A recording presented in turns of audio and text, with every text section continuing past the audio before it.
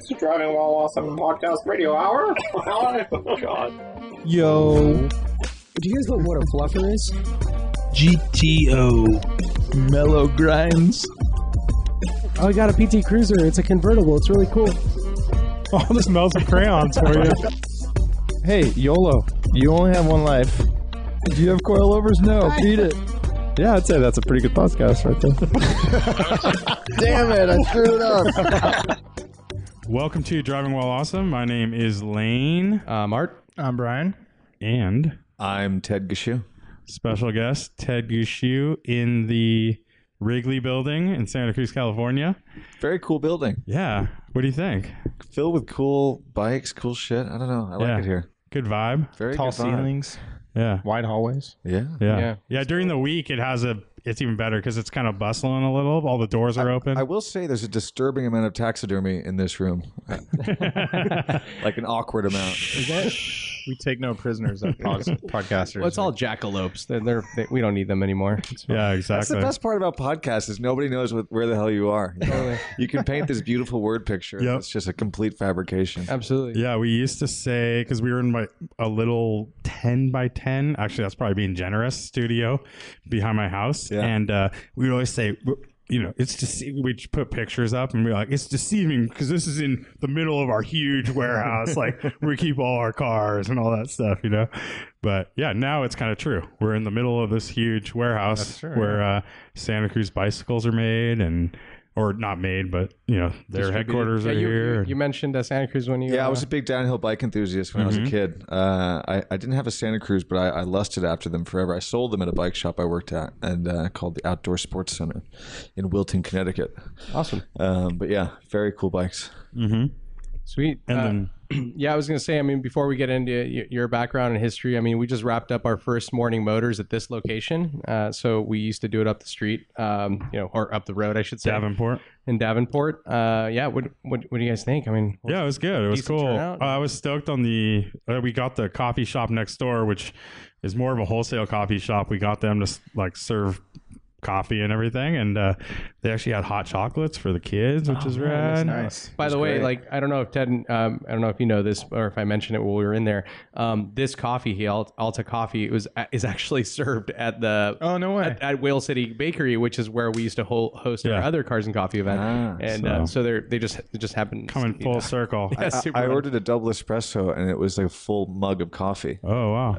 Which is, I don't know, I'm used to these like little tiny European espressos where you get the cap size of a Dasani bottle. Right. And this thing was just like a mug of espresso. Gnarly. Was it? I thought they only did pour overs. No, he has an No, espresso machine there and it was just fucking huge. Yeah, they were doing lattes and cappuccinos and everything. It was in there. great. Lungo. is And what did you ordered. did you finish it? No, I couldn't. Okay. It was strong. It was Oh, yeah? it was just a lot of espresso. So it You was seem a little relaxed now. You'd be bouncing off the wall. yeah, I'm Right. pretty chilled. I don't know. So basically, what you're saying is it was the same concentration and strength as it would normally be, except that you got a lot more volume. There. It was just an American-sized espresso. Yeah, Interesting. it was just a lot we know. of liquid. Yeah. So now we know if we want to get super wired, Sounds like the value, sure. the value choice. that's the value choice. Yep. Doppio. Yeah. So what are some standouts? Well, you rolled up in the 365. Yeah, this 365 GT4 BB Yep. against car, which we've talked about before, but everyone thinks it's a 512 BB. It Yeah. looks the same, except that it has 6 tailpipes coming out the back, which is kind of like the 6 tail. little pea shooters. Yeah, and the lower grill in the front is slightly different as well for the really nerdy folks, but yeah, super fun car. And it's lighter and more powerful, I think. Significantly lighter, but Ferrari numbers are always all over the place. So published, this is what Ferrari published back in the day, was 2,700 pounds, which just sounds insane. It is, there's really nothing to the car. Yeah. If you open it up, it's Sounds about right. Aluminum construction. It was the record car, right? Like 188 miles an hour. this one. I don't know if this one was. Yeah, I think so. It was, yeah. It's definitely quick. Especially compared to the later car, this makes 380 horsepower, and the later 512s made about 340. Even in mechanical fuel injection, the 512 BBIs in that trim, which is surprising, But the carbureted cars did have higher compression and all sorts of stuff. Even with the smaller displacement, made more power. It moves. It definitely scoots. I don't know. Did you get a chance to step on that clutch pedal? No, I photographed it last night at the Fairmont, and it's such a pornographic car. It is. You know, it's very slutty. It has got some sexy ass curves, but I do have to mention the clutch real quick. The heaviest clutch I've ever felt before was a Superformance GT40. You know, it was basically a GT40 replica. Yeah, and Superformance has really heavy clutches. Yeah, I had their the Corvette they do. The Super Sport, is that right? Oh yeah, that one's really cool.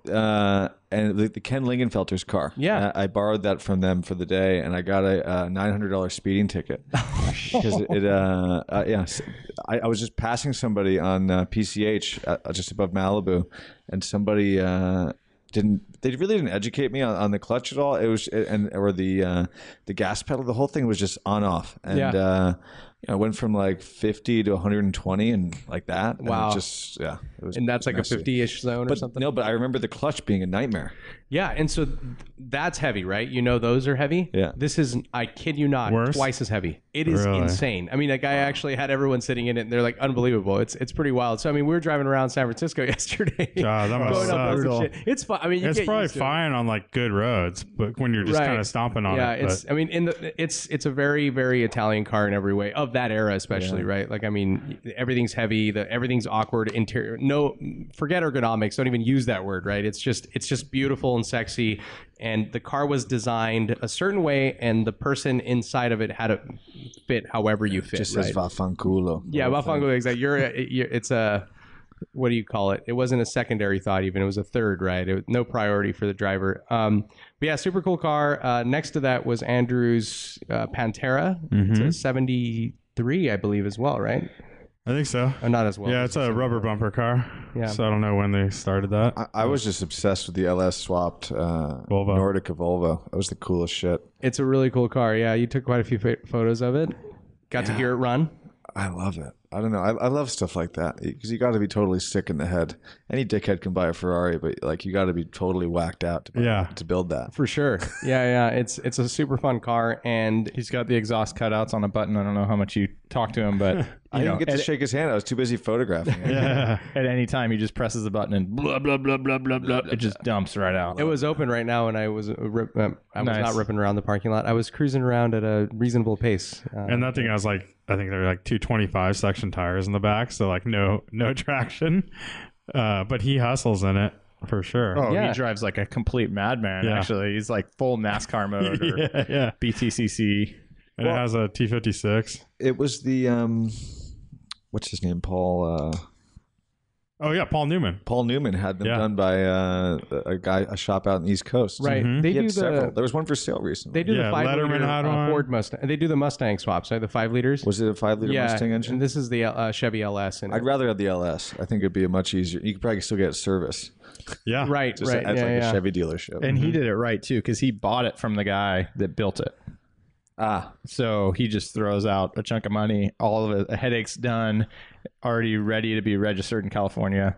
So he just enjoys it, which is Yeah, the he right said way to it- do it. he's Not not doing- turning it into a 10-year project. or Yeah, anything like a that. lot of the tinkering had been done too, Yep. like the setting up, and then Yep. he's out to do a little bit of stuff, but So cool. it's a really cool car. And then obviously the livery and everything kind of seals the deal with that car. So, for but yeah, besides that, just a full, some normal cool cars. I know our buddy Ryan Barrett tried to make it here, but he has a BMW, so his cooling system failed. No way. Yeah. Is he 46 M3? Yeah. Yeah. Oh Yeah. crap. So it was the expansion tank. The top blew off of it. Always. Unfortunately, it dented the hood. Yeah. Oh dang. And like It spider web the literally paint. blew off the thing. Yeah. And which is what happened with my E46 is it was the expansion tank. By the time I pulled everything off, Oh yeah. that it was that seal around the top of that Yeah. failed. But mine didn't fail completely like his did. It just like cracked and started spewing out.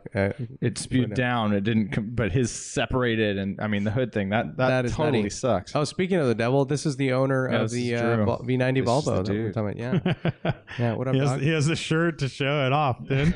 He's like a moose. Corvette guy or a Porsche guy. He's like the Ferrari guy. He just wears all the gear. You should see him at Radwood. He has the fanny pack, the Nordica fanny pack, yeah. and everything. And he's all You got to in. wear the Nordica boots. Oh, full ski boots? Yeah. Like remember Dumb and Dumber, like the long hair. Like she was No one A can hear him. briefcase full of IOUs. Yeah, that's right. So do you want to get into a little bit of Ted here? I did want to mention one last car that's interesting. So it was a 95 E36 M3 in Mugello red, which I really it's like. great red. It's a very cool color. It's almost like Guards red. It's a right? lot like Guards Yeah, red, yeah. very orangey. And very orangey, and they only made them in 95. Really cool car. I don't know who owned it. It was for sale. Oh, it was for sale, right next to the E36 M3 lightweight that's Right. shown up before. But I know. But yeah, those E36 M3s are, dude. That was a good looking car. Yeah, it had the motorsport wheels and everything. Super clean. There was like a major A dent in the door. on the door. Yeah. And there was and the front end, the hood had tapped something, so it had a little. It needed a little Whatever though. You But know, the maybe dent in that the door- allows you to drive it a bit. little bit better. It's dent pro away from being perfect, basically. Yeah, in it was in both, really good both shape. scenarios. And how great was that lineup? It was that red E36 M3, Yeah. and then all the 2002s, Yeah. and then the lightweight, Yeah, like- all right next to each other. One cool, just happened, but Alex from not Alex, dude.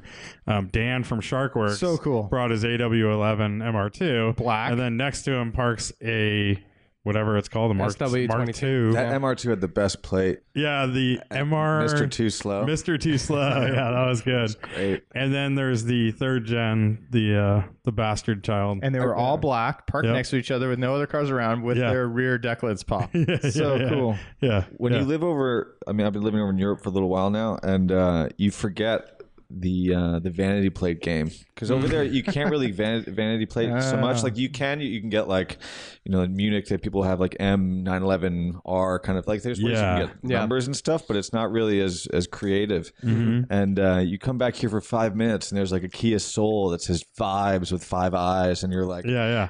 there's just people having fun, and I kind of miss that. It was one of the best parts about living in LA. It's just endless, Just stupid vanity plates. Yeah, you're plate watching. Like Mr. Too Slow. I was just like a big grin on my face. And then the AW11 had the California blue plates, the original ones, which is another thing to geek out on. that Bronco. Oh no, sorry, that Blazer also yeah. blew my mind. Yeah, That was I the think it's cleanest Blazer really I've ever nice. seen. That's a really nice one. That's a friend of ours, a female owner, Sabrina's car. Yeah, so they bring it out to our events. I think she's had it since high school or something. Total babe. Yeah, they mobile. restored it themselves, right? Yeah. Yeah. They were just showing me how they just did the seats, and because I guess the rear seats had the embossed, like, I don't even know what you call it, like an arabesque design that they had back in the day.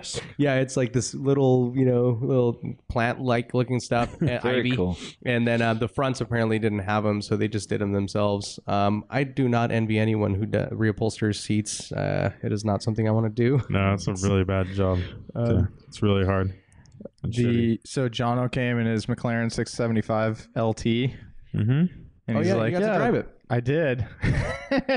And he's like, he tossed me the keys and was like, yeah, give it a little go. And so I went on like a 20-minute drive with Hushy Pushy. Fucking so amazing. It's Insane. It's like perfect, right? I guess. Like in terms of like, isn't the ride quality insane? Like, Yeah, it's super good, and it's totally changeable with a little flick of a switch right on the dash. You change the engine characteristics, the aero, and the suspension. And so Matt was like doing that for me. Yeah, because Matt used to work at McLaren Right. SF, so He was knows my all that guide. stuff. Yeah. Yep. But luckily, that's one of the advantages of our new location is Fun Roads are 3 minutes away, Yeah. 4 minutes away. Yep. I mean, you go up, you take a left, and you're there. You just got to drive a little ways to get to the curve. Yeah, and you were saying earlier, like that's a perfect loop. You go up. Yeah. You go up, whatever it is, Whatever, and Empire, take a left and on over, whatever, and you do and then take a whatever, left, and then you come down, you come back. Yeah. That's a longer loop, but I just went up, flipped around, and came back. Yeah. But paddle shifting, the whole thing, the view out the out the front window, over the little arches. It's pretty good. That car, the way the turbo comes on, super smooth. The brakes are insane. I mean, getting out of it, it's like I kind of want to have a very educated, clear opinion on why that car is so good. But I like it's like almost, it's as you would expect that it's everything you need. And all I can think is it's just really fun, which is 675 LT, yeah. but there's no cell service inside the 675. right. Well, you don't need it. Why would you need that? I know, right? Just shut out the world. And that's something I didn't know. So the carbon stuff, the carbon roof, like Apparently. cuts cell service. I did not know that either until today. Yeah. Yeah. Yeah. Dude, the Not bucket seats not my in problem. I know. Yeah. No, the thing is amazing. He was a little bummed that I took it so long, I think, but I'm glad I those did. cars are I'm great. glad I didn't ask. Sweet. Yeah. He's been trying to get me behind the wheel for a while. I still haven't driven it. I'll eventually get around to it. The lack of manual transmission is a deterrent. Dude, I think that was I one. know, That was I know, one of I the things that Matt and I were talking about. I was like, I freaking love the paddle shifts. Yeah, I would not want a manual. I'm Like, saying that straight up. because I know that Jono's listening to this and he's going to be super annoyed that I brought that up. He's trying to get me to fix his carbon front splitter because he scraped it on a driveway. Ouch. All right. Well, on that note, Ted, what's up, dude? Still here. You're still here. So what are you doing out here? I came out to support Porsche at this Mubadala Silicon Valley Classic tennis tournament they had going on. So basically, I have a consulting firm based in the UK called ERG Media, and we have a contract with Porsche to create Type 7 for them. It's an Instagram-only magazine. Sweet. And part of that relationship is we do fun stuff together. So they asked me to come on out here.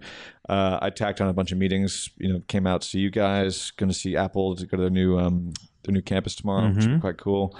Down to LA tomorrow night, then Atlanta to see Lee Keen on Tuesday.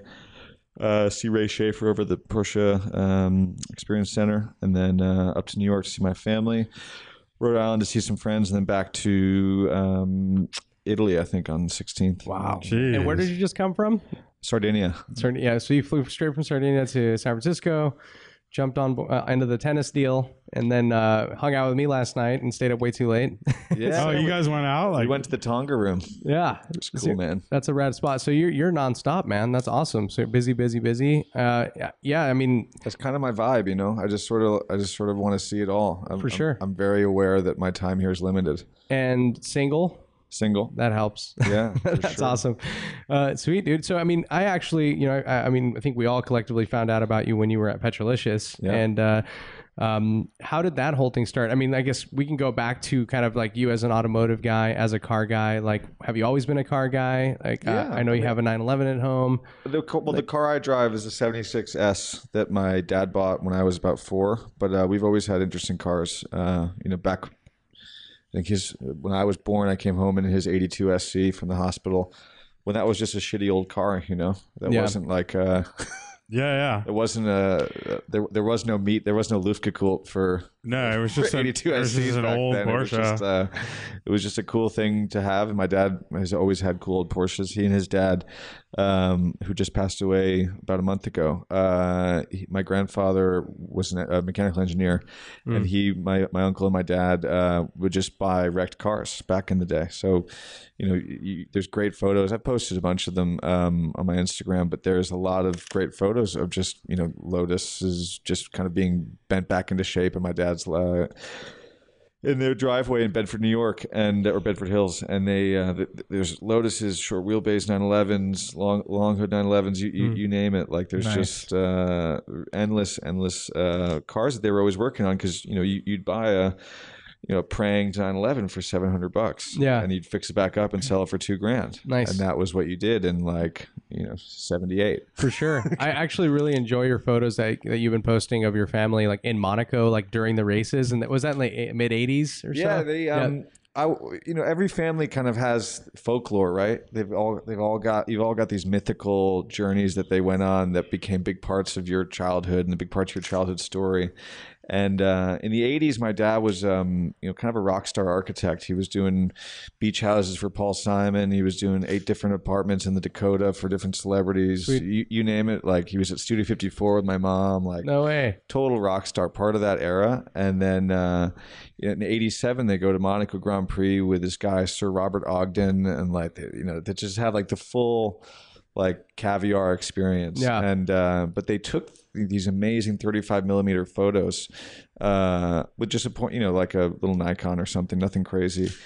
And I never really saw the photos growing up. Like they just always talked about this trip, because then the Black Tuesday happened in 87, and my dad lost everything. Oh, man. And that world kind of went away for them to a certain degree. Yeah. It's come back in certain ways, and then they lost it again. It comes back in other ways.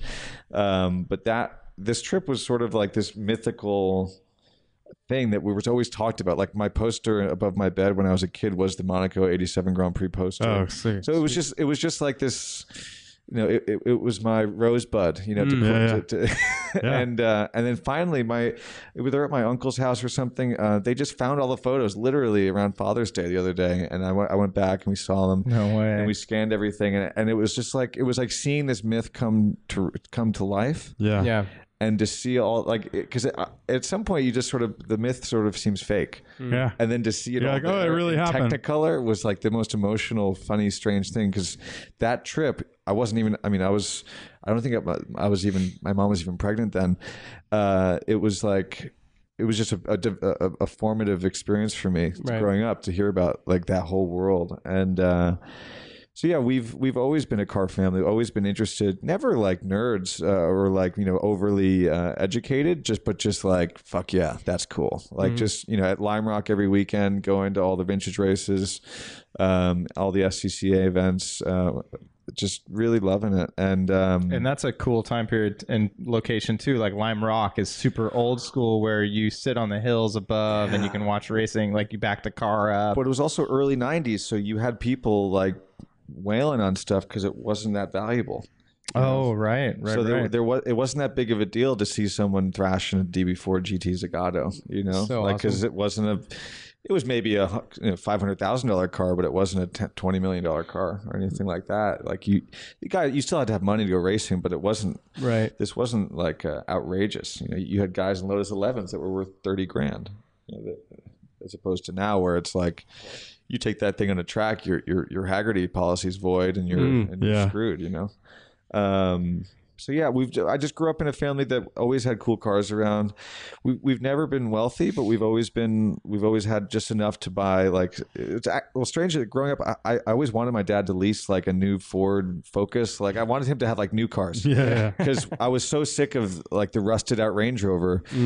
He would replace one gas tank that was rusted out with one that had just begun rusting out, and it was like this endless like you'd be afraid to get tetanus in some of these cars. And at the time, I think I was really frustrated as a kid because I wanted the cars to have Bluetooth, or you want the newest like best thing. You want the car to have a navigation system like that. That was like the coolest idea to me when I was a kid. I was like, wow, these guys. Like my buddy has my buddy's dad has a new BMW, and it has like a screen in it. That was the coolest shit. Yeah. And my dad's like, well, I'm at the time he didn't know how to express it to me, but in hindsight, he was driving like a gray market Range Rover Vogue with velour seats. Yeah. So rad. Like the most bad with a boat stereo bolted on the under. Yeah. You're like, dude, my dad was pretty fucking cool. He had literally our boat registration plates from our dinghy like bolted on the side. We had like 6 surfboards on the top, and my brother and I grew up in this car going to Nantucket in the summer to our little beach shack. So that like in hindsight, that car was worth like $1,000, but at the time it was like the coolest possible thing. And you don't really understand it when you're growing up around it, how those things shape you. And like I said, at the time I was rebelling against it. I didn't love it. I was like, this is annoying. Yeah. Like this car sucks. It smells. It's slow. It's like got no bells and whistles. But then, later on in life, you just look back at your childhood and all the things that shaped your childhood. And my dad had literally every single one of the coolest possible cars and that I could have asked for. All the 4.0 HSEs, Range Rovers. These cars were nothing. They were like a couple $100, some of them. Yeah. So it was just and my mom always had the greatest wagons, great Mercedes wagons, 300 TDs. She probably had 5 or 6 throughout my childhood. Still drives a Mercedes wagon. But yeah, we've just always had old shit because we couldn't really afford the new shit. That's cool. What was your first car? It was my grandfather's V8 Jeep Grand Cherokee Limited. In like fire engine red, and that was a crazy car, man. Those were fast, right? They were pretty fast. 5.7 liter V8. Yeah. I had it in college, and there was I used to drive it from Rhode Island back down to New York City to go clubbing, and there was just this stretch of time where CV joints on those break all the time, like the 4-wheel drive linkage. Yeah. And it makes this clicking noise that is pretty standard, and you can drive with it. It's not a big deal. And like, it's my dad was like, "Oh, it's the CV." You know, we had this noise. He's like, "Oh, it must be the CV joint." And I'm like, "Oh, it's the CV joint." Turned out I drove the car for like 5,000 miles with no oil in it, and it was the sound of the pistons just like smacking the top. And we just put a couple quarts in, and it was fine. Like, I kept driving it, like that Lee Iacocca era of fail gracefully. Dude, these cars shut were down. I guess that was that post Lee. It was probably post Lee, right? Yeah, because he was the square Jeep, and then this would have been right after that. But those cars were tanks, and the only way that car died was that in my college town there was a string of arsonists, like high school punks who were just burning shit. What the heck? And they picked my car as one of like 6 things on my street. No. My car burnt to the ground. Dang. But it had subwoofers. Like I had a full ghetto blaster in there. It was a awesome machine. I really the full leather package, like quilted on those things, right? Didn't it have that quilted leather? It was just beefy. Like it was the most, you could cruise forever in it. I drove it to Miami twice. Like it was just awesome. I mean, those were pretty nice. Remember, a friend of ours had one of those in high school. His parent, Mark, who was here at Cars and Coffee, his parents had one, and I remember like we were going like high speed blast, and it was pretty fast. And too. they put exhaust. They put they put Flowmasters on it. It sounded all killer, and it did really well off road too. Oh yeah, theirs was basically stock. Yeah, we took it off roading 50 off road, like just cruising. Mm-hmm. Yeah, they were pretty good trucks actually. Yeah. Tank's a good way to put it, right? Yeah. Total tank. And then they were worth like $1,000 for. I mean, they're probably worth like $1,000 now. Yeah. You know, you can buy them all day long, but. I have to bail. I'm gonna go do family stuff. Okay. Alrighty. Cool. Good to meet you, Ted. Likewise, man. Yeah. Have Later, fun Brian. on your trip. All right, It sounds Drew is going to take your place. Yeah. Drew, jump on, pinch hitter. Drew, Get in pitch here. it. Drew's actually a truck guy, so Drew with the Volvo is coming. Drew Greenslate? Yeah. Something like that. He's coming to fill in. Later, B1. All right, stunt cocking it. what up, Green Slate? Green Slate so- just, I do have to say, Green Slate sent me a link yesterday for absolutely pristine 400-mile, original mile Chevy 454 SS pickup yesterday, which is pretty insane. Yeah, but $41,000 asking price. So Oh, shit. Isn't that crazy? okay, how close are we? Are we good enough now? That's pretty solid right all there. right. Yeah. Feel free to move the mic closer to you so you don't have to hunch over. So, Ted, we already talked about you being a Petrolicious and stuff. How did that come about? Or was that the first, what was your first foray into the I've had a pretty automotive eclectic kind of career. thing? I was a professional DJ in New York in my early 20s. Did that full time for 2 years. Clubs 4 or 5 nights a week, and then was hired by a consulting firm, like a management consulting firm. Did work for NASA, Dow Jones, and Areva for a year. Like Areva makes nuclear reactors, which is kind of cool. What did you do there? We did leadership training. So we did I call it like not psychology, kind of like corporate psychology. Like you just sort of end up finding these major corporations that have real issues talking to each other. So like, for instance, NASA has all these different silos of all these different business units, not business units, but like research units. And they all, a lot of them have answers for each other's problems, but they're not necessarily able to talk to each other. So we were like communication experts. So we came in and, brought people together and made sure and created a pathway. I was totally bullshitting it. Like I was 22 or something. So I had no idea what I was doing. I worked for a bunch of Booz Allen Hamilton partners, and it was an interesting year. Then they wanted me to go to B school, and I said no, I'm good. And then at the time, a very dear friend of mine was the editor-in-chief of Jared Kushner's newspaper, the New York Observer. So I think I was visiting friends out at Sundance, the film festival. Yeah, and I offered to write like a nightlife column, and I did, and it went well. And then she offered me a year position, basically I ended up taking a position for a year there as a nightlife reporter in New York City. Went to every party in New York for a year. And that's cool. Yeah, it was crazy, man. I mean, the girls were mental. The scene was mental. The parties were just, What year are we talking here? That would have been in 2014, I want to say. Okay. 2013, 2014.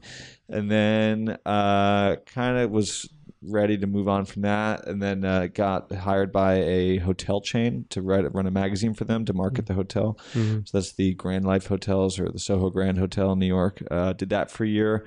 Hired a bunch of ex-Vanity Fair writers to go write about New York in the 80s, like, doing coke in the bathroom with John Belushi at the Odeon kind of thing. Yeah. Did that for a year, got a bunch of notoriety for that, and then was offered basically a blank check by Thrillist Media Group, which is now Group 9 Media.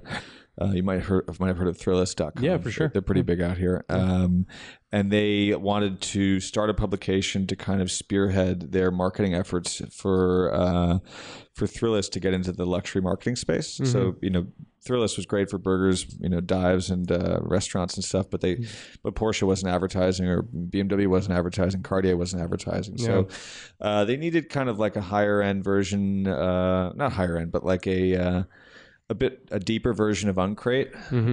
So I love the Uncrate guys. I still use their product, but we came up with supercompressor.com, which I ran for 2.5 years. Oh, yeah. 2 years. I remember Super Compressor. So yeah, that was my baby there. And then we built that to 16 people. We had like 2.5 million unique unique users a month. God knows how many page views. And I was working 7 days a week, tearing my hair out, partying like crazy, and was just really cooking it at all ends. And then I reposted a lot of, or we'd done a lot of articles about the Petrolicious videos. The early ones really brought me to tears. There was, and some of the recent ones do as well. I'm not saying they're better or worse. It's just I remember being really affectionate towards Petrolicious, and I built an email relationship up with Afshin, the founder. Yeah. And then I think I was out in LA and like on a boondoggle, just like booked a trip out there for no reason to take meetings or something. And Afshin hit me up for breakfast. I think I'd stayed out all night the night before, and I showed up to the breakfast meeting, ordered a couple Bloody Marys, and we just got on like really well. And he offered me a gig, and I just adopted a dog at the time. I was really burnt out in New York, really kind of like unhappy with my dating life, and was just ready to try something new. So I moved out to LA and got to work on Petrolicious, because I'd through my media career at that point, I started to fetishize niche media, and being a car guy, naturally, like it was kind of like too good to be true. I was like, the opportunity to be in media, really focus on something that really matters to people, and stoke their stoke, just like make sure that you're responsible to people that really care. And that really got me. And then I did that for 2.5 years. I'm usually like a 2-year guy, like 2-3 years. That I max out. And unless I own the product. So I didn't own Super Compressor, that was owned by Thrillist. I didn't own Petrolicious, that's owned by Afshin. Very graciously, I said, he tried very hard to get me to stay there, and rightly so. I really loved it there, and I still love those guys very much. But I ultimately, he would never give me the company, so right. I had to kind of strike out on my own. And then I did some consulting for them immediately after leaving, and then I just put my feelers out there. And was like, what's going on? So I started picking up clients. I was working with 000 at the time, Pete and those guys, who I still love. And then I essentially, through an agency in Hamburg, got tapped by Porsche to come take some meetings and see what we could do together. And they pitched me on a website concept to reach under 35-year-olds, which is a tricky demographic to market to. But their goal wasn't necessarily to market. It was more just like, how can we make sure we're part of their conversation? And they offered me like 500,000 euro to build a website and then run it for a couple years or something. And I was like, guys, that's ridiculous. Nobody under 35 reads websites. Like, what the hell are you talking about? Yeah. And then so we reached an agreement that was around the fact that to speak to under 35-year-olds and to really kind of have a conversation with them, not sell them shit, like just like be around, you know, so that you're part of their flow. Yeah. we had to launch an Instagram. So we put our heads to the ground, and like the team over there, Franzi is my boss, and then Dominic Hildebrandt was part of the process leading up to that, and Dennis Keskin, all these guys who are in Porsche Marketing Global, Oliver Hoffman, they're just epic people who really want to do cool shit. Yeah. And they basically signed off on Type 7, and Type 7 is like my dream project. It's just us traveling the world, finding amazingly cool things. Not even necessarily Porsches. It could be a cool kitchen sink in South Africa. Who knows? But it's just stuff that just makes you go, whoa. Mm-hmm. And that's what I do now. So I have ERG Media, which creates Type 7 through our Porsche contract. I work with a few other brands as well. I work with Rimac. They're based in Croatia, the hybrid supercars. I help them with some social strategy stuff. I work with the town of St. Moritz. They're a client. Also, they're global ambassador, which is quite fun in Switzerland. Interesting. And then what else do I do? You just travel the world. A couple other bits and bobs, and just stare at my little glowing rectangle all day until money comes out of it. For sure. So yeah, that's my life The story. most interesting man in the world, you sound like. Yeah. You hang out with what's his name? Tim Pappas a lot, I see. Yeah, I'll be with Tim in Rhode Island on the 11th till the 16th. Oh, cool. Timmy P. Nice. Tim's Hanging cool. out. Yeah, we see. So we always saw his cars here at Canada, which you're going to be visiting later, and we'll probably get into here shortly. But and we always see his cars there, right? Because that's where he gets most of his cars serviced. And just a few weeks ago, I was down there with some friends and. Went to a local Cars and Coffee, and I got a chance to finally meet him, and we talked for a bit. He's a cool guy. He's very soft spoken, but I got him to chat. Yeah, Tim's got nothing to prove. He's won. For sure. He's won enough shit. Absolutely. He's achieved enough shit. He's got all the right toys, but not because he's not trying to prove anything. He's just like. The reason he has the 934.5 Interscope car is because that's the right car to have, Yeah. But he doesn't care if you like it or not. Oh, Yeah, he has some car nerd cars, like he has a Sport Quattro, he has the light blue 914. That was built by Kevin Jeanette. That's a Jeanette Racing one? 3-liter RS. Yeah, engine. and it's at Canepa right now with the motor out of it and everything. So I don't know what's happening. Yeah, to Tim's kind of a savant. He's just always fiddling. But at the highest level, like I drove my 76S for 5,000 miles on CN36 Cinturatos that didn't fit, and I was just like cruising happy. And then Tim will have they'll be like some carburetor will be like very 0.1% off, and he'll feel it in his pinky or something. Yeah. And he'll, the whole car will have to be rebuilt. It just frustrates the shit out of him. He's very, and I really respect him for it. He's very zen and very like, everything has to be exactly right. Otherwise it's not worth doing. That's funny. So That's cool. he's an inspiration to spend time with. Yeah, because I saw his 914 at Luftgekühlt this year. Yeah. And they had the big 914 display and everything. And then I went to Canepa with Michael Allen Ross, a friend, photographer. And I saw the car, and the motor's out, the interior's out. It's just sitting there like a shell up on jack stands. And I'm like, oh, what's happened to this thing? It looked like it was perfectly fine last time I saw it. So many projects. And he has that 924 GTS, which is really cool, with the aluminum roll cage and everything.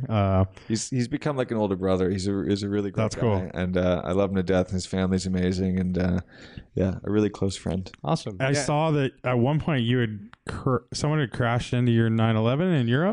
Yeah, well, I was with him. He was doing Le Mans last year, and then I went to a wedding. We were staying in Le Mans at a house he'd rented, and I went to a wedding about an hour away, and then this was part of the. So I stopped drinking recently, like about 4 months ago, and part of the reason why I was like stupid shit like this kept happening, and I got like blackout drunk and moved the car and to like. Be able to see it from the dance floor, like because I just got shipped the car over to Europe, and the car was really important to me. It was the car I was raised in. And I just made this stupid decision to like, I moved the car maybe 30 feet. I wasn't like driving on the highway or anything. Right. But, and then because I'd moved it, it had gotten in the way of like a service vehicle that was stalking the party or something. So one of my buddies saw this and was like, Ted, and he was also shit faced. I wasn't paying attention.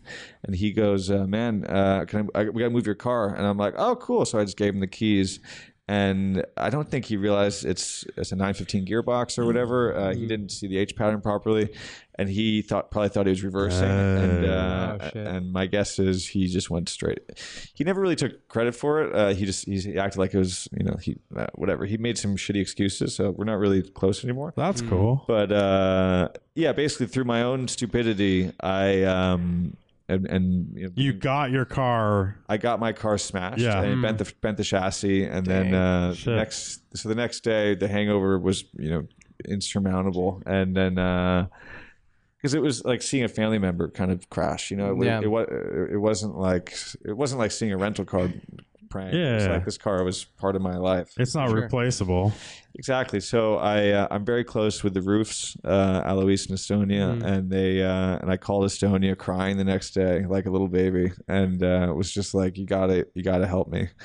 And they were like, say no more, give us the address, because they're plugged into Europe. They got the whole network over there, and they know Porsche better than Porsche sometimes. So enough to get the 5-speed in there before anyone else did, right? With the 930s. Yeah, they're the best. And so they literally just sent a truck and picked it up, and they said, don't worry about it, we'll get it all back in shape. And my insurance kicked in. Haggerty was awesome. I had a touring policy. No plug from Haggerty. If you ever take your car out of the country, buy a touring policy through Haggerty or someone else, because if you don't, one, I think it's illegal if you don't. Two, it saved my ass. Like, that car is better than new, and it's restored, and it's mine. It has a write-off title now, but like it's you're never selling it. It doesn't matter, right? Yeah. So the Haggerty and their underwriter over there, Hiscox, did a killer job. I mean, I had a wire in my account in like under a week. That's solid. To get it fixed. It was. I learned a lot of lessons from that process. Yeah. Haggerty is a sponsor of this podcast, by the way. I like that you said this is a legit story. Say hey to McKeel. Yeah, we'll do. Love those guys. Awesome, man. Yeah. So it sounds like your car is all back together now. Have you had a chance to drive it since? Yeah, I put like 5,000 miles on it. Oh, sweet. Is it better than it ever was? Yeah, I picked it up at Roof, and then we drove it. I had a friend with me. We drove it all through Europe and back to London. And then I still have the shitty, the wrong size CN36. I mean, the tires are awesome. Yeah, but it looked like a rally car because they were so big. They were really tall. They were like 215 to 75s. It was like they were way too big for the car. Yeah. And but I actually in LA I loved it because it was, you could go over anything. It was wicked. Yeah. But now I've got the Avons on there, and I did all the KWV3 suspension setup with which I'd originally installed in LA, and then I dropped the car off over the winter at Maxted Page, who do all the historic racing Porsche stuff. So like the Carlos, is it Monteverdi? Yeah, the Monteverdi collection they manage. So that's like the 917. Is it the Salzburg livery? Is that right? The red one.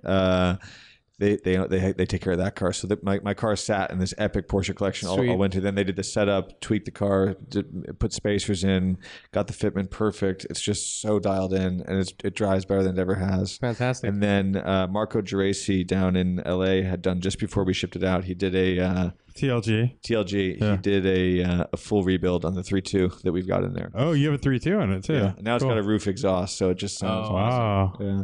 It's a Bitsa car, It's cool, but it's yours. It's fully restored by Roof, and it's got the engine from Marco, and it's all really good things. And we're big fans of mid-years, by the way. Like a lot of people kind of like talk those cars down, but especially like the way that you have it set up, that sounds epic. They're super light. Yeah, man. You put a bigger motor. Narrow body. It's great. It's a galvanized body. There's no rust issues that I really have to deal with.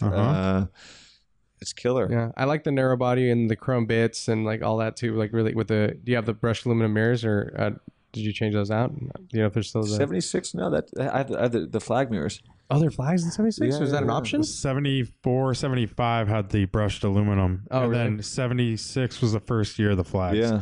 So 76 has like black trimmer on the windows and stuff, right? Kevin And- Jeanette was telling me that people used to backdate their mirrors to the flags. Yeah. Because when the flags came out, everyone was like, "Holy shit, those are so cool!" So Yeah. guys would like, they wanted flags. guys with like 72s were putting flags on their car. Yep. Whoa, Yeah, man. that's a nutty scene. Like, I'm just There's trying to- well, anytime there's a body shift, like Yeah. all these Right. whack jobs who were updating to 964 styling on their 930s. Yeah. Right. Like, what were you thinking? It was, Totally, yeah. And it was commonplace. A lot. Totally normal. There Yeah. were shops that would do it all over the valley. And there's so many long nose cars, early 911s that were converted to look like SCs and Or Carreras 930s, or yeah. 930s Yeah, or it's- 964s. It's like you as a kid, right? You were talking about it. Like, I mean, you wanted the latest and greatest, right? Like that was supposed to be the best, so you wanted to give up that sort But of. like the best part about the 964 is not the body styling. It's the suspension. Oh, for sure. Yeah, totally. Yeah, Right. So like I just love the idea of having this ancient car with like kind of late 80s, early 90s bits on it, like Yeah. thinking you're the man. Like it's a funny thing. Right. You get the. Not that I can really even hate on. I get it. Like you want it, but I think it's just an interesting concept. Yeah. I mean, I used to. I mean, I like them all. I mean, I like the torsion bar suspensions. I mean, they have their own kind of appeal. and, KW like, man, they do this killer pack, the V3s. I love it. that's awesome. Oh, so is it a coilover conversion or does it actually? No, keep they the do torsion? that too. But I didn't want to go that deep. It's Yeah. just a replacement factory kit. Even Bilstein does have a replacement factory kit that's killer. Like I had literally never. There's 197,000 miles on their car. Yeah. 188,000 of those were on the same suspension. Wow. The factory Wow. Bilsteins. Holy crap! And it was just bottoming out. Like Yeah. it sounded like Yeah. you go over a rock and there'd be like just Slam. It was No awful. damping at all. No yeah. damping whatsoever. So putting the KWs in that it was like that. You go to your buddy's house when everyone switched to flat screens, and you'd still be on a tube TV playing, Oh, yeah. playing PlayStation. Like I was the kid with the tube TV stoked, Yeah. and then somebody came in and switched it out with an HD TV, and I you're was like, oh, whoa. Yeah. your whole world changes. So my whole world fucking Yeah. changed, Yeah. and it was Chris down at KW really hooked it up. It was Nice. great. Very cool, man. So that's your car right now. Do you have anything else in the stable? We just bought a 944 Turbo, which I'm picking up from PowerTech in New Jersey on Awesome. Friday. And then we bought a 928 GT. Sweet. Oh, cool. A GT. Yeah, funky story. My dad had this California Orange 2002. And was it California Orange? Is that right? Colorado Orange. Colorado, yeah. Oh, that's a great color. It's kind of yellowy. Great car, great little car. He had like the lambskin or the shearling seat covers. Lambskin, yeah, that too. Not lambskin. Yeah, it's There were probably some in there too. yeah, Yeah. the sheet He, thing. he got down in it, For sure. And this guy he would see at Hayfield's Cars and Coffee would kept saying he was obsessed with the car. I gotta have the car. And my dad was like, all right, guy, whatever. Sure, you could we'll talk about a deal. And he's like, stop by the house, maybe we can do a swap or something. And my dad's sure, I'll swing by. And my dad sees the 928, and the guy doesn't even know that it's a GT. He's just like, this is my old 928. Yeah. And my dad's like, I'll swap you for the 928 like all day. Yeah. And he goes, only way I'll give you the 928 is if you also take the 944 Turbo. Sick. And my dad's like, yeah, sure, man. Damn. And, You're like, are you? I don't know, man. That's to gonna... this guy's credit, he's obsessed with the 2002. He's happy as can be. And my dad was also, nobody ripped off anybody. It was just like Everybody's stoked. Yeah. That's, but like yeah. the reason he did this is the guy is a total germaphobe, and the cars had mold. And he just couldn't handle the concept of these two cars. And my dad's, restored hundreds of cars with his family. Yeah. And he's like, yeah, you just detail it. Yeah. Right? Yeah. And well, you just take the mold out, and it's like not the end of the. You throw one of those like dry keeper things in, and Yeah. you're just like, it's like whatever. So lo and behold, for a 2002, we've got this 944 Turbo with 70,000 miles. That, solid. $5-6 grand worth of work to recommission at PowerTech in Jersey. Things brand new, and PowerTech's pretty well known place. yeah, Mike so, Dano, he does a really nice job. They take on a lot of work, so you got to be prepared to wait a bit. But Tim's been using them since he was a kid. Oh no way. Tim Pappas. Yeah, what are the specs on the turbo? Is it what color combination? It's like that kind of champagne kind of gold. The gold, Rose yeah. gold? No, it's just the Or normal champagne? gold. It's a kind of but it's like a silvery gold. I can't really. Oh, I know It's- what you're talking about. It's Yeah, the yeah. typical light gold. What year is the car? What is it?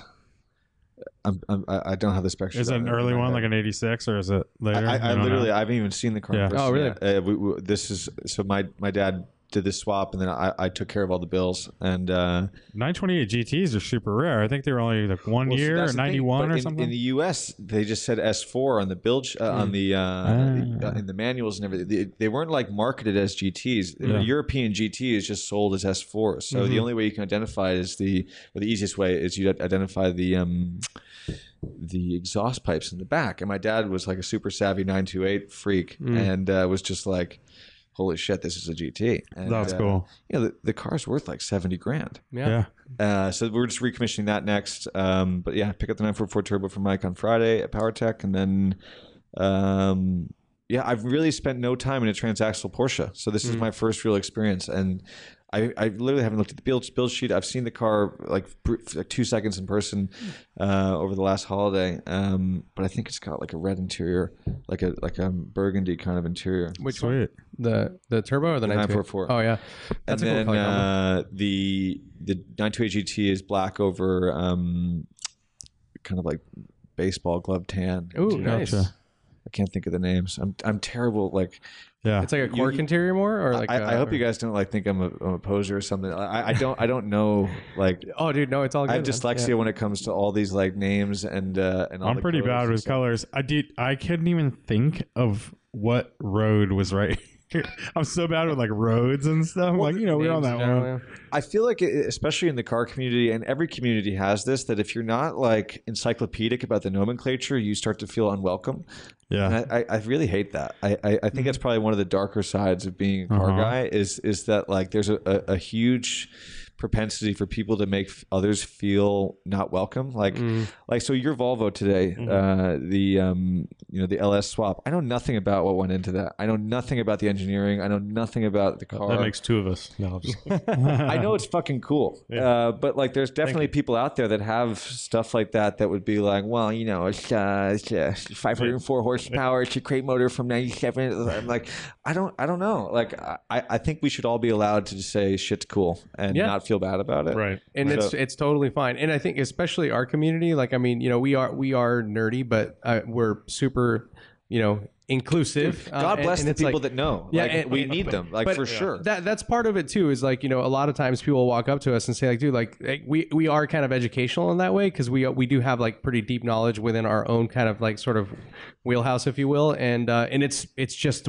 that's what we're into, and we like to spit it out there, and we are always open to sharing more knowledge and learning more on a daily basis. We screw up so much. Dude, I and mean, that's the thing, If is we like- go outside of our little box, I'm like, sure. that's like I a. can't wait to read the comment section on this and just get ripped to shreds. Oh no! That's the thing is our community is super rad, and it is a weird kind of place to be where it's not something that we've actively built. It's just kind of the vibe that we give off and kind of the way that what we talk about and everything. And so naturally we've kind of like attracted a certain type of enthusiast, and we have everything from like that is super cool, I don't know what it is but I love it, to like a guy who actually designs suspensions for Tesla that listens to our show, right? Or is, so there's the full spectrum. You'll notice And it's also really cool. it's always the people that like the real heavy hitters that have nothing to prove will never make you feel bad for not knowing. Sure, yeah. Like Jackie Stewart will never sit next to you and tell you you're an idiot because you said it was the wrong year of his Tyrrell car. He'll be like, "Oh no, that was 76 or whatever." Yeah. Like real people who've done. Well, he's real- he's probably more like just stoked to share with you rather than correct you. That was my biggest challenge at Petrolicious was like, how can I shed light on really great things that I'm not necessarily educated about without getting destroyed in the comments. And it was a really stressful part of being an editor there. And I think, Alex, who works down there and kind of has the old gig, the gig I had, he deals with that stress very well, I think, because he's really encyclopedic, but like it's niche media and niche passions and stuff that is really people really care about. It's very stressful to try to get it right. I feel like sometimes you just have to like less is more. Like we'll post on Instagram, I'll take a picture of some car, I'm like, fuck, I don't know what year that, like which exact like config is. So I'm like cool car spotting or something. Exactly. Like you have to like actively say as little as possible. Yeah. God forbid you said the wrong year, and then you just all of a sudden sudden people are like, "Fuck your family." in the Yeah, comments. yeah. Well, I mean, Like, we're. whoa. I mean, I've definitely been on the other side where I'm like, what the fuck? They don't know what they're. Like I remember we were reading Haggerty, their Instagram, with like they posted a picture of an E30. And they're like, here's a cool E30 BMW, and it had the whole specs. It's like built from because they do a full like breakdown. It's like built from 1984 to this year. They go, these are very underappreciated. When are they going to have their come up? We're like, but that was the case. We're like, what the fuck? The E30 is the most loved car, probably. Yeah. I mean, in this whole Euro segment, I'm always happy for people to educate. I'm always really unhappy when people alienate. And then, it's always the people that alienate too that forget that, like, it's not like people have other passions, like people get laid, people go surfing, people go flying airplanes. Like, if I accidentally call an E36 an E30 because my thumb slipped, like, don't jump down my throat. Like, let me know that I'm wrong and say, like, hey man, I think you mean E30, but don't be like, what a fucking retard. Like, I can't believe you said E30, E36. Like, well, you just like pull like a Hansel from Zoolander. You just kind of go, sorry, I was like busy chasing spider monkeys and whatever. Like, I don't. Vanuatu. Sorry, I was with some hot chick and I fucking didn't. was busy fucking your mom. Dude, I actually did that exact thing the other day. So I posted. I posted Jason Camisas. And I know a Scirocco from a Corrado more than most. Like I've owned a Corrado and I'm surrounded by Sciroccos with our community and like I'm surrounded by Scirocco. it sounds like a weird horror. It literally, I mean, like we have a few of them in our community here. But so I posted Jason Camisa's car because it was going to be at the Haggerty booth at our Radwood event, and he's a good friend. So I here I am just typing a post. Oh, come check out the Haggerty booth, Camisa's car, the 16 valve Euro, whatever, rad car. Come and check it out.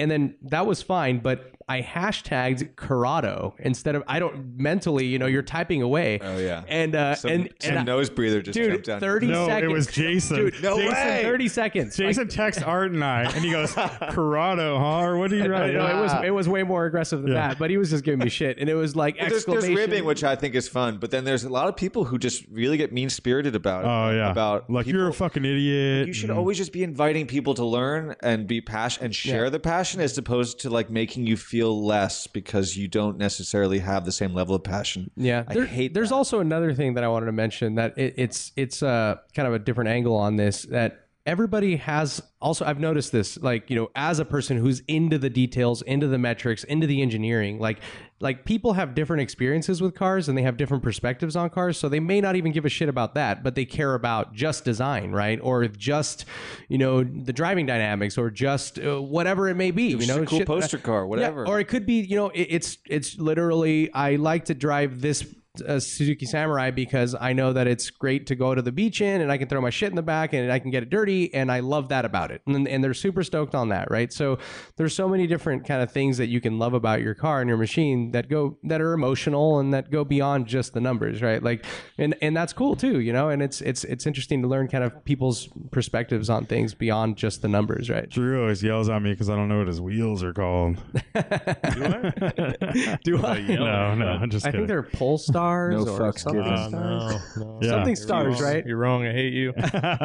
Polaris. You're close. Polaris wheels, Yeah. which happen to be very rare wheels. They are pretty rare. They also make a Did car Volvo called the make 'em? Slingshot. Yeah, those were like an OEM across the pond only option for, I think, the 7 Series 740s around that time. But anyway, as such, they're very rare to find over here because they all had to get brought over. They remind me of like the beefy AMG wheel. Yeah, like a Penta or something. Borbet. Or Ronal. Borbet. Ronal. Orbit, I think, is the way. Yeah. Renault. Yeah. Ronal. However you say it. Oh, don't get that wrong, dude. We're gonna. How do you say it? Ronal. Dangerous territory Ronal? now. Yeah. I hope someone jumps in the comments and just rips me a new one for mispronouncing Ronal. I doubt it. No, that wouldn't happen. But I actually do really like those wheels, and I love the OEM plusness of the look, because it's like Very extra. yeah, it's just a little, My favorite thing about the livery or the car, I love the Volvo in sports.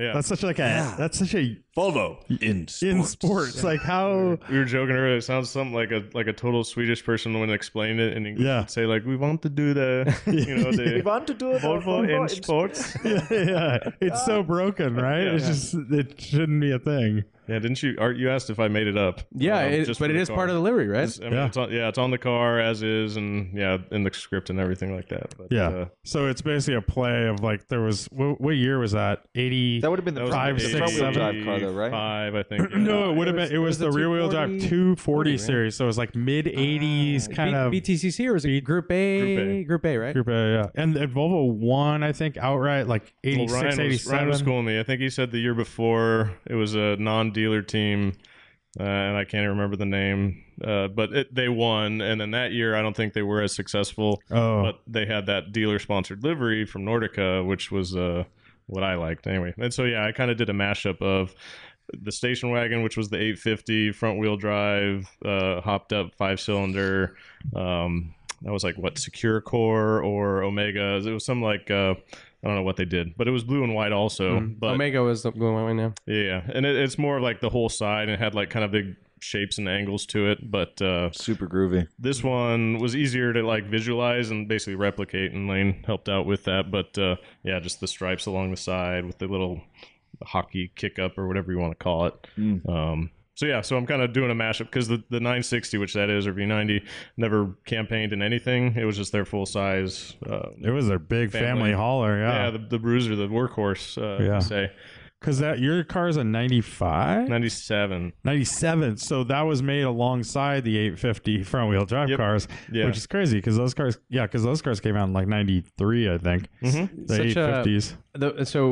We got to drive a large section of our rally a couple years ago together, and I was in my M Coupe, a Z3 M Coupe, and he was behind me in the Volvo V90, and just having that car on my ass was so bizarre. Like, and I'm like, like especially on the long straights, like I'm going as fast as this thing will go, and for you still got quite a bit more pedal in there, and like just looking back and seeing this, what would be considered a soccer mom's car back in the day, almost with that grill, it's like so serious, very like kind of stately, right? Yeah, stately. It's so comical, but yeah, that thing is so funny, man. Still my most like frightened. Most frightened on video is Paul from Auto Kennel made a video of one of our rallies, and I was on the ground looking at my car on the side of the road, and Drew comes by at like 15 miles an hour or something. Triple digit Mexico, and I was like, I'm on the ground and there's video of it, and I'm like, and I just look over and jump, and it was frightening, definitely. It was like shaking the ground, dude. Thundering at very fast speeds. Yeah, allegedly. So Ted, we're probably going to wind down on this, but are you allowed to share what you're doing here with Canepa, or is that I don't know if it's a spoiler. Fucking around. Yeah. My whole career is just me having a stupidly good time. Like there's no science. There's no. Is it just all Instagram now, or is that? Well, Type 7, we're going to be launching a book product. Cool. Website's coming, so we're kind of like doing the inverse of what you would normally do. You're starting as an Instagram and then building around. Well, we wanted to prove that we could actually attract the right demographic. There's great there's great data in there, so you can actually for a business like Porsche getting behind a product like Type 7, you can prove that people are actually the people that you say you want to reach are being reached. Right. Sorry, I dropped a cat.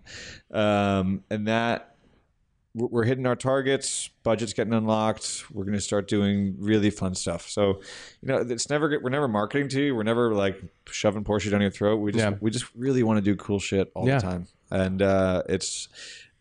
I'll probably look back at this 10 years from now and be like, how the hell did we get away with it? Like, how did Porsche have the ability to go sponsor something so fun and so cool, and just for passion and for design's sake and for beauty's sake, and they're not asking us to sell anything. We're not.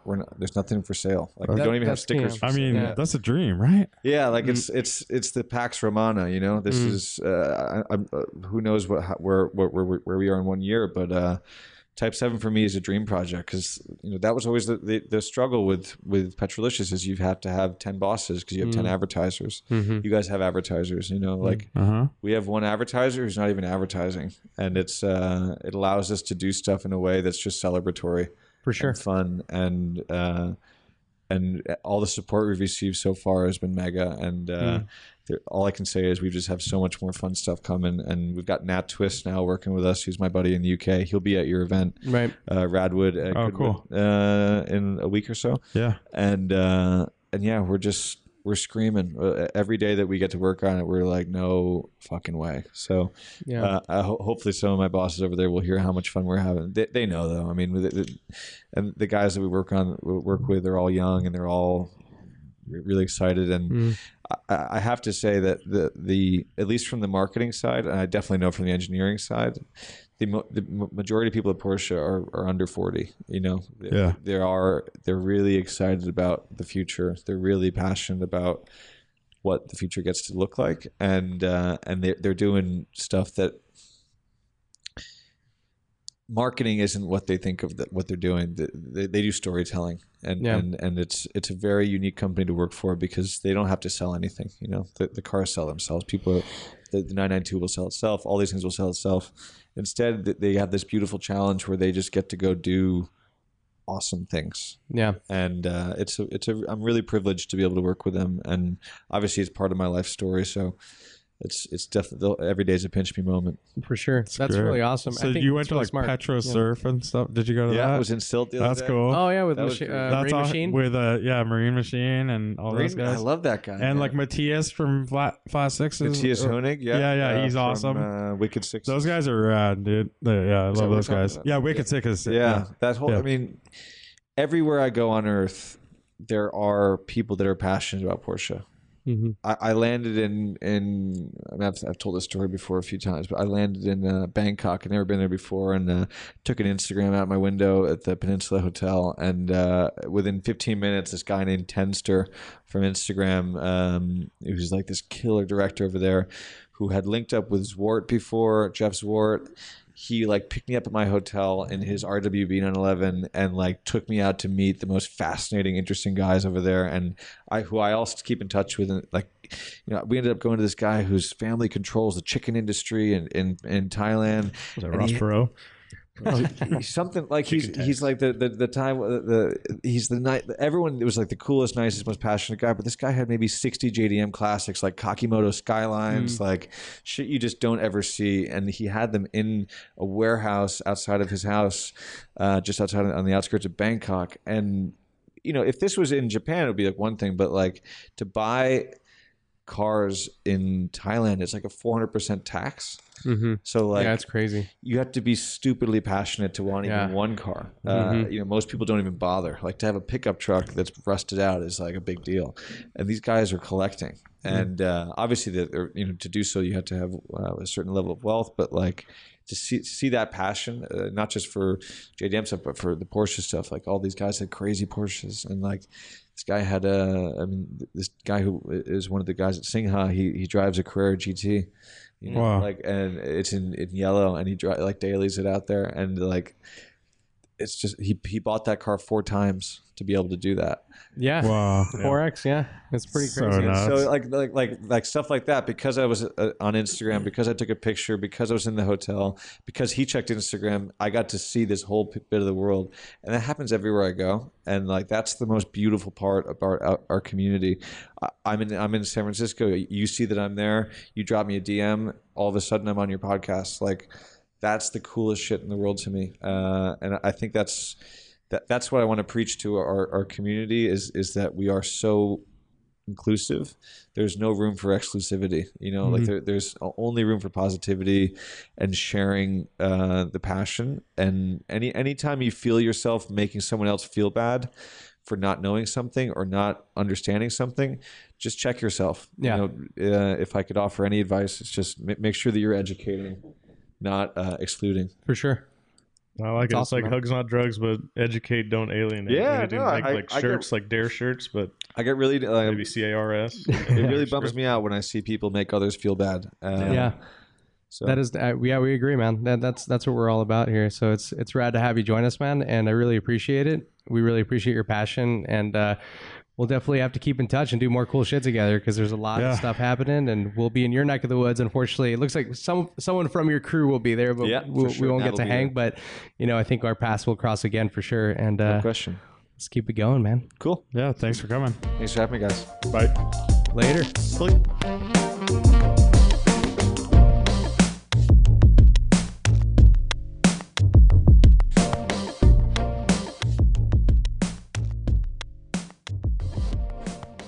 Open. I will say there's a disturbing amount of taxidermy in this room.